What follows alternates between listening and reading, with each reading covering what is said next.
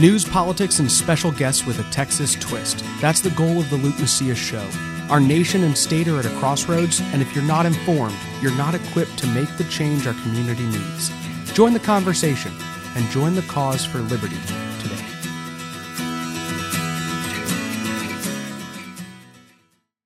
Welcome to episode 164 of the Luke Macias Show. Guys, today we're going to talk about property taxes in Harris County.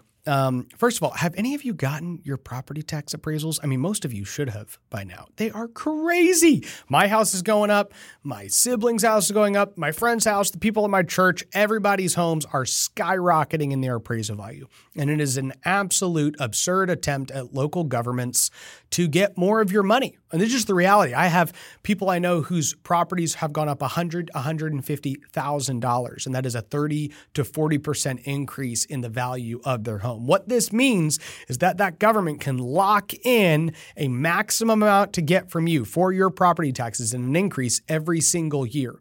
Even if you protest them and you drop them down 10%.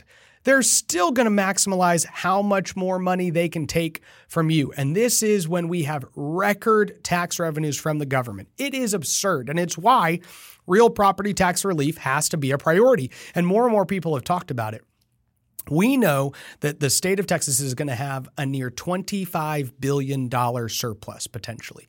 That is a massive amount of money. And what that means is that they can take a significant portion of that, if not all of it, and return it directly to you because we have this thing in the budget called the Property Tax Relief Fund. And what this does is that when the state puts money into this fund, it then goes to your school district directly, but it has to be used to actually buy down the amount that you're going to pay in property taxes. This is how it works. This is the way we've designed the budget to be able to take advantage of massive amounts of money. Instead of having to grow government, we can return it directly to you and to me and to anybody else who owns a home. So if you've gotten your appraisal this week, last week, week before, and you're sitting here going, oh my gosh, I'm going to be taxed out of my home. The good news is Republicans have no excuse for your property taxes going up. In fact, the real question should be, how much are my property taxes going down? Are they going to go down a little bit or are they going to go down a lot? And that's what they get to decide. So just want to make sure that each and every one of you are reminded of that fact. Also remember that most realtors, I do this for quite a few people as a realtor. I'll put together some CMAs or put together the paperwork and just help them protest their property taxes. Even if, here's the truth, your property tax appraisal does not need to be near the value that your home would sell for. It has nothing to do with that. In fact, what your home says it's worth in the appraisal district doesn't matter. It doesn't affect how much you could sell your home for. Your home will sell based on the comparative market analysis of other homes that have sold over the last 2 months in your general area that fit the criteria of your home. So the appraisal doesn't have to go up. The only reason for the appraisal going up is so that the government can get more of your money. You should protest that, every single one of you. Even if you just go online and fill out the paperwork and submit that to your local county, call a realtor or call a couple realtors. Honestly, most of them can help you with this. Like I said, I do with people in Bexar County and the surrounding areas. Just the process of protesting it will often at least drop it a percentage, a couple points, 4 or 5%. So do that. Secondarily, we're going to have a conversation today about something going on in Harris County with the county judge, Lena Hidalgo. Now, I've asked Holly Hansen to join us because I'm just going to be honest with y'all.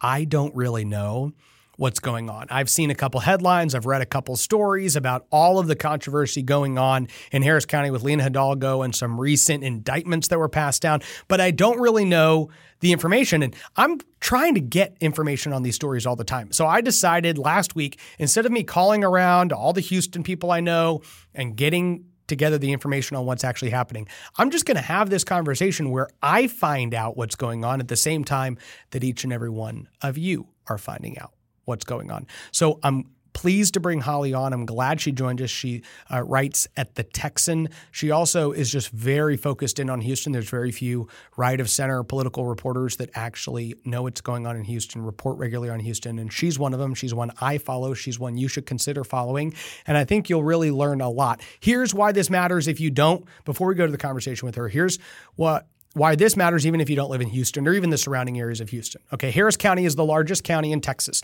It is larger than most of the states east of the Mississippi. I mean, honestly, I think there's 4 Maines in Harris County. Okay, it's like 5 New Hampshires or something. I don't know, 3 New Hampshires. Whatever it is, it's more than those states. And so the reality is that Harris County is such a large population center at near 5 million people that it matters. It matters not only when it comes to our state and the direction that our state takes, but it matters regarding the policy that affects millions and millions and millions of people. And so that ends up having much broader implications than this. The other reason it matters is because there are wave elections that occur, either 2018, which was considered a blue wave, or 2010, which was considered a red wave, and a lot of in-betweens that are considered not super wavy.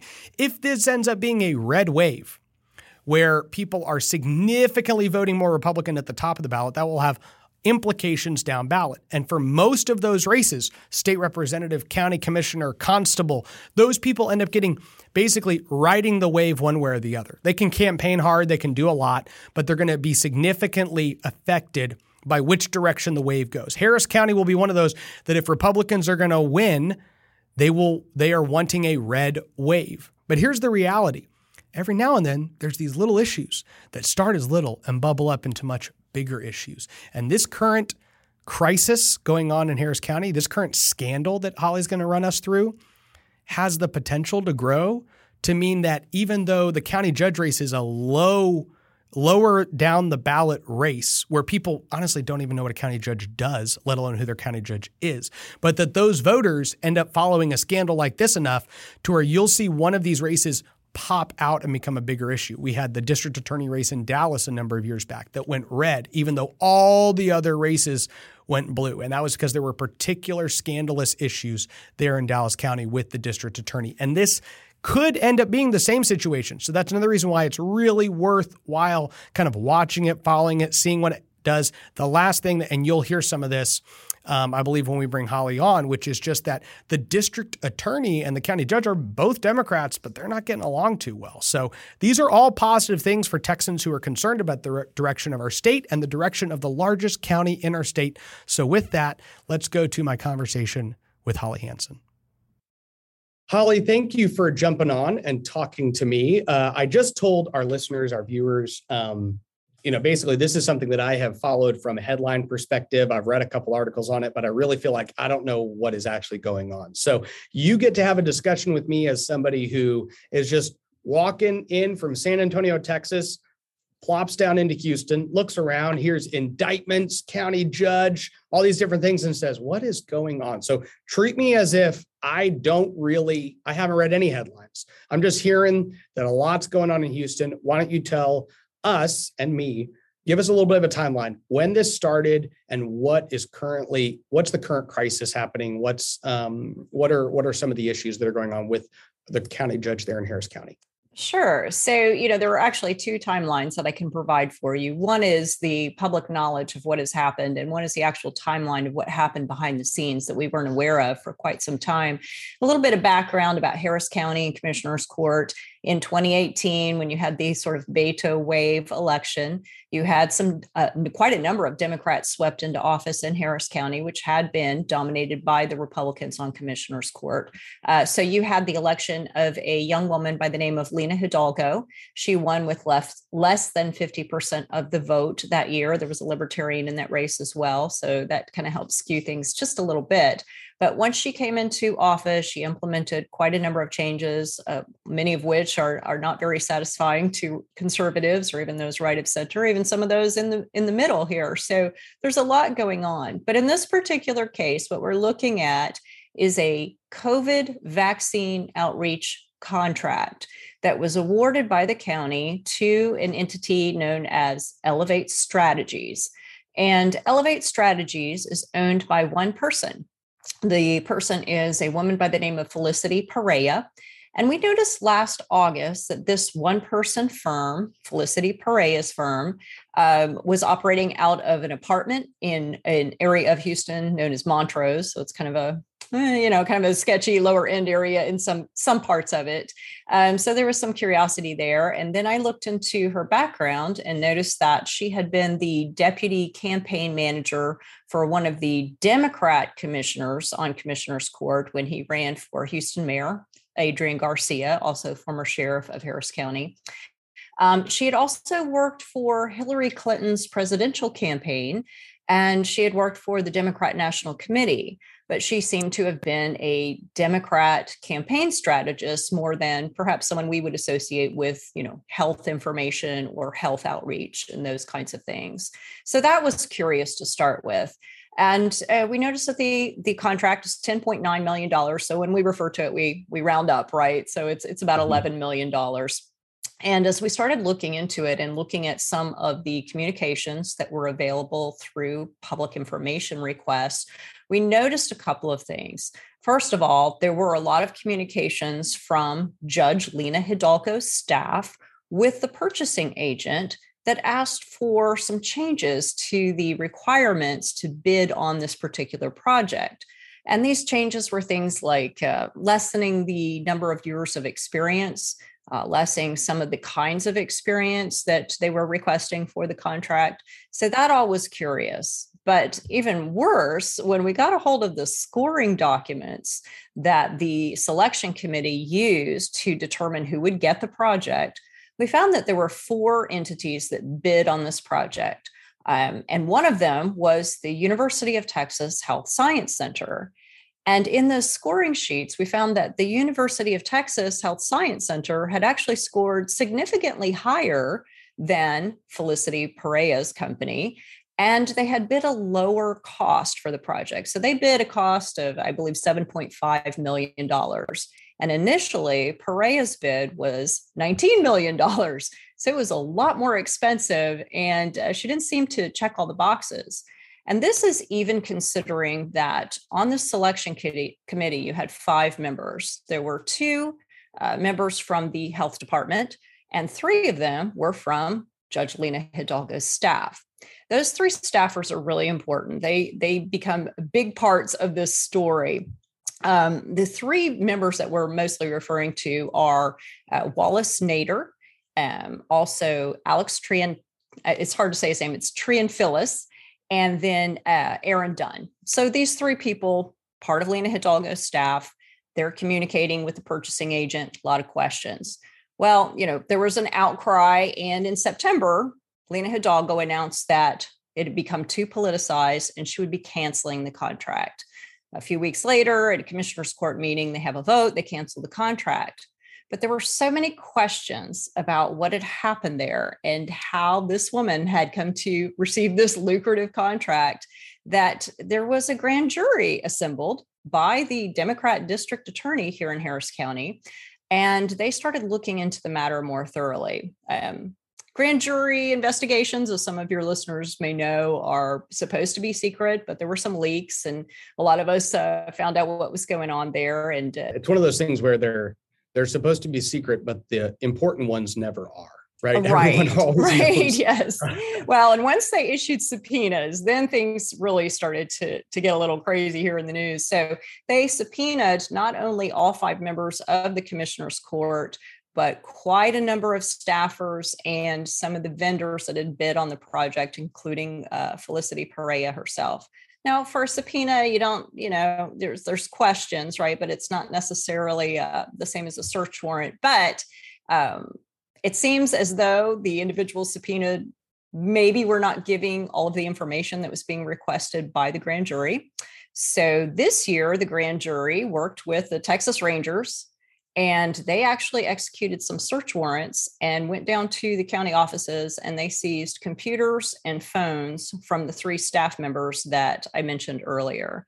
Once those were executed, then they posted the affidavits that were used to obtain the search warrants. And that's where we get some pretty big bombshells. What we discovered from those search warrants, and keep in mind, I just want to clarify, these are search warrants, these are allegations, and they look pretty solid, but they still need to be proven in a court of law. So I just want to clarify that. But in the search warrants, we find communications between these 3 staffers with Lena Hidalgo and with Felicity Perea, the woman who eventually gets this contract. It Yep. sounds like they were actually creating a project. It says they were looking for some kind of work for Felicity. So it gives the impression that this program was created specifically for her. It also looks like they were communicating with her and getting her input on how to write the scope of the project. That's the job description for the vendor to bid on. So there's some back and forth there. That leads to some of the charges we're going to come to in a few minutes here.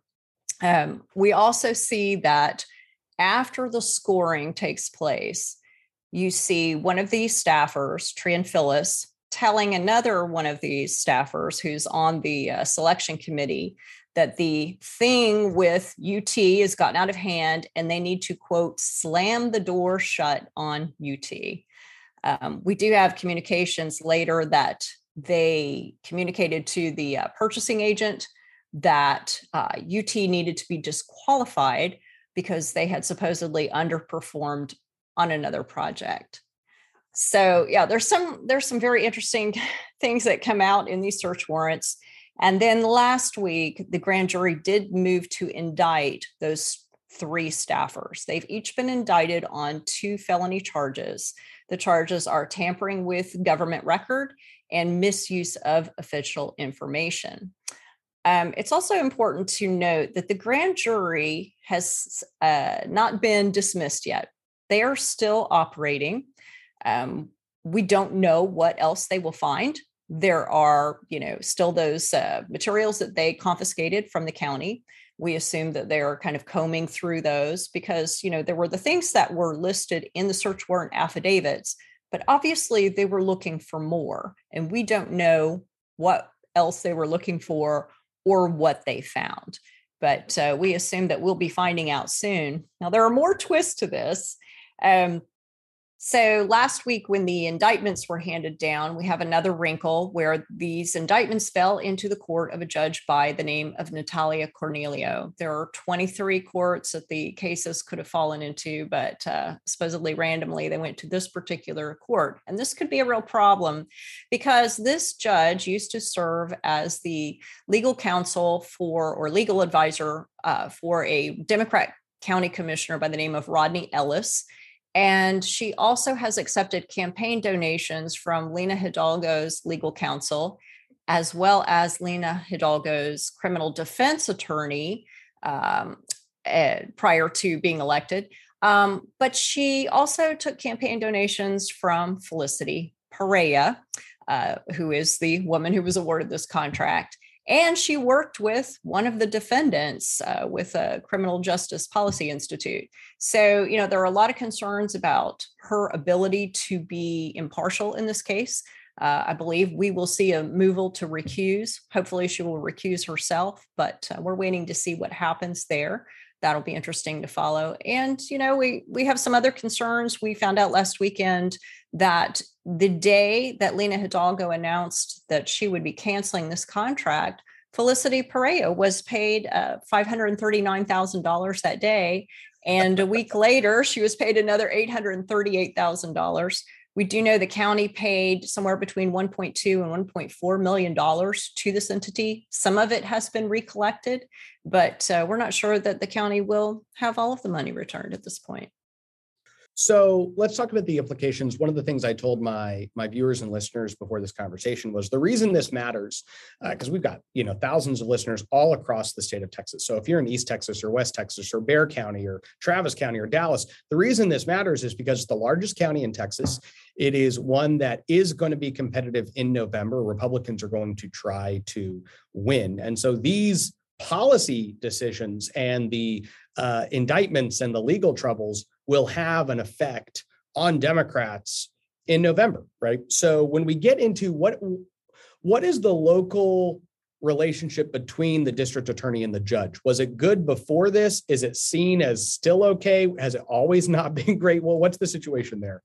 I'd suggest that it has always not been okay. It's an Right. interesting dynamic here in Harris County because although you have a Democrat occupying the district attorney's office and a Democrat occupying the county judge's office, they seem to be at odds with each other over a slew of issues. And some of your listeners may be aware we are having a horrendous crime spike in the Houston-Harris County region.